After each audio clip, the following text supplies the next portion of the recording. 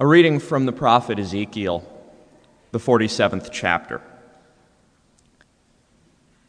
Then he brought me back to the entrance of the temple. There water was flowing from below the threshold of the temple toward the east, for the temple faced east, and the water was flowing down from below the south end of the threshold of the temple, south of the altar. Then he brought me out by way of the north gate and led me around on the outside to the outer gate that faces toward the east, and the water was coming out on the south side. Going on eastward with a cord in his hand, the man measured 1,000 cubits, and then led me through the water, and it was ankle deep.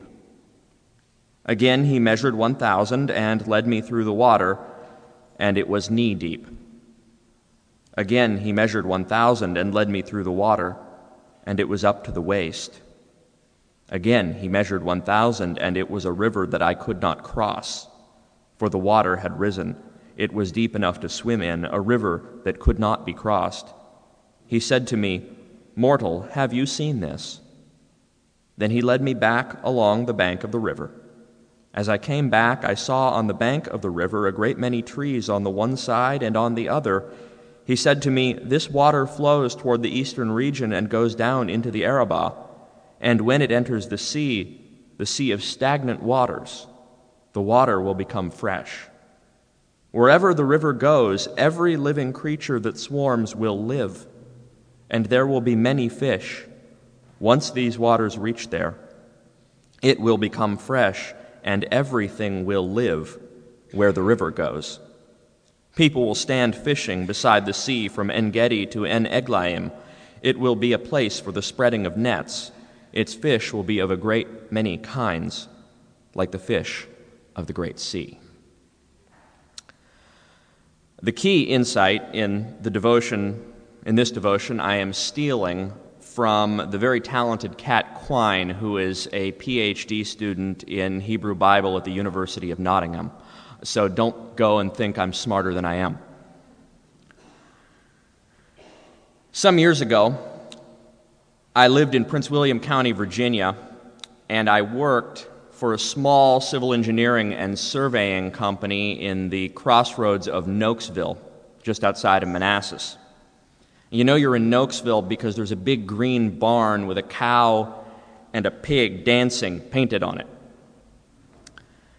One service that Nokesville Design provided was what was called a perennial flow determination. This wasn't my job. I was not good at my job when I worked there, which is why I am a preacher now.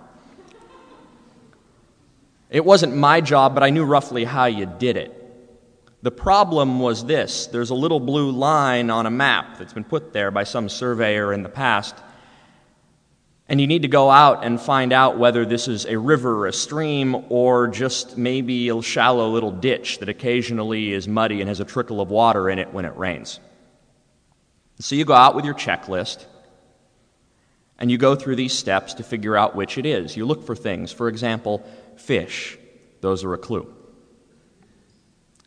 So Ezekiel has a vision, and in that vision he sees water coming out of the temple, but he does not see a river. What Ezekiel sees is what in the Middle East is called a wadi. It's a little channel, a dry bed in the desert that flows and floods when the rains come.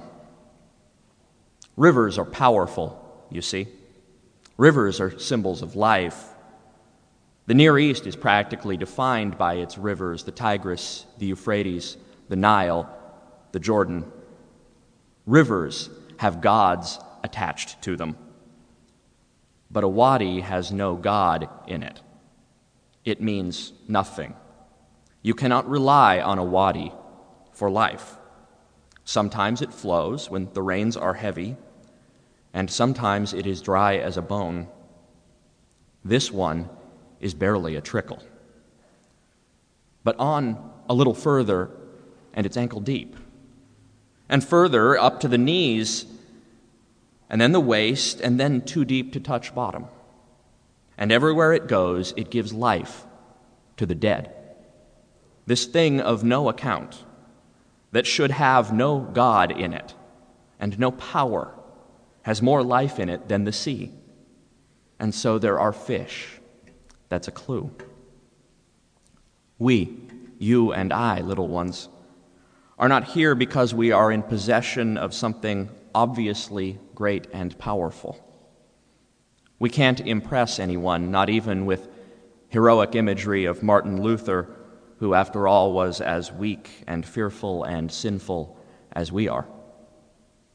The world, and in fact most of the church, never tires of reminding us of this, that we are a wadi and not a river, a dry stream, and they are undoubtedly correct.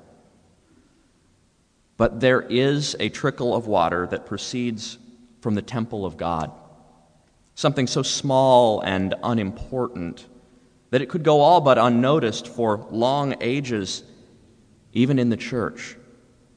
It looks like nothing, and it sounds like nothing because it's just a word. Not thunder or fire from heaven or armies or wealth or glory, not cheering crowds, but a small, quiet word spoken to small people of no account. And now I'm going to say it to you, and it sounds like this: your sins are forgiven. And the only sign that it is true is the blood and water flowing from the side of the one who says it, and a trickle of that water splashed upon your forehead in his name. But you who were scattered and alone are now many. You swarm. You do not have a river to rely on. Good works, virtue, the visible unity of the church, these are rivers. But you have God's own wadi. And now look, the water is ankle deep. No, waist deep. No, too deep to touch bottom. And it is a raging river, this little word.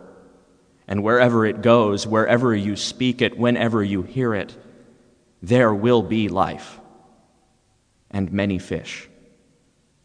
Amen.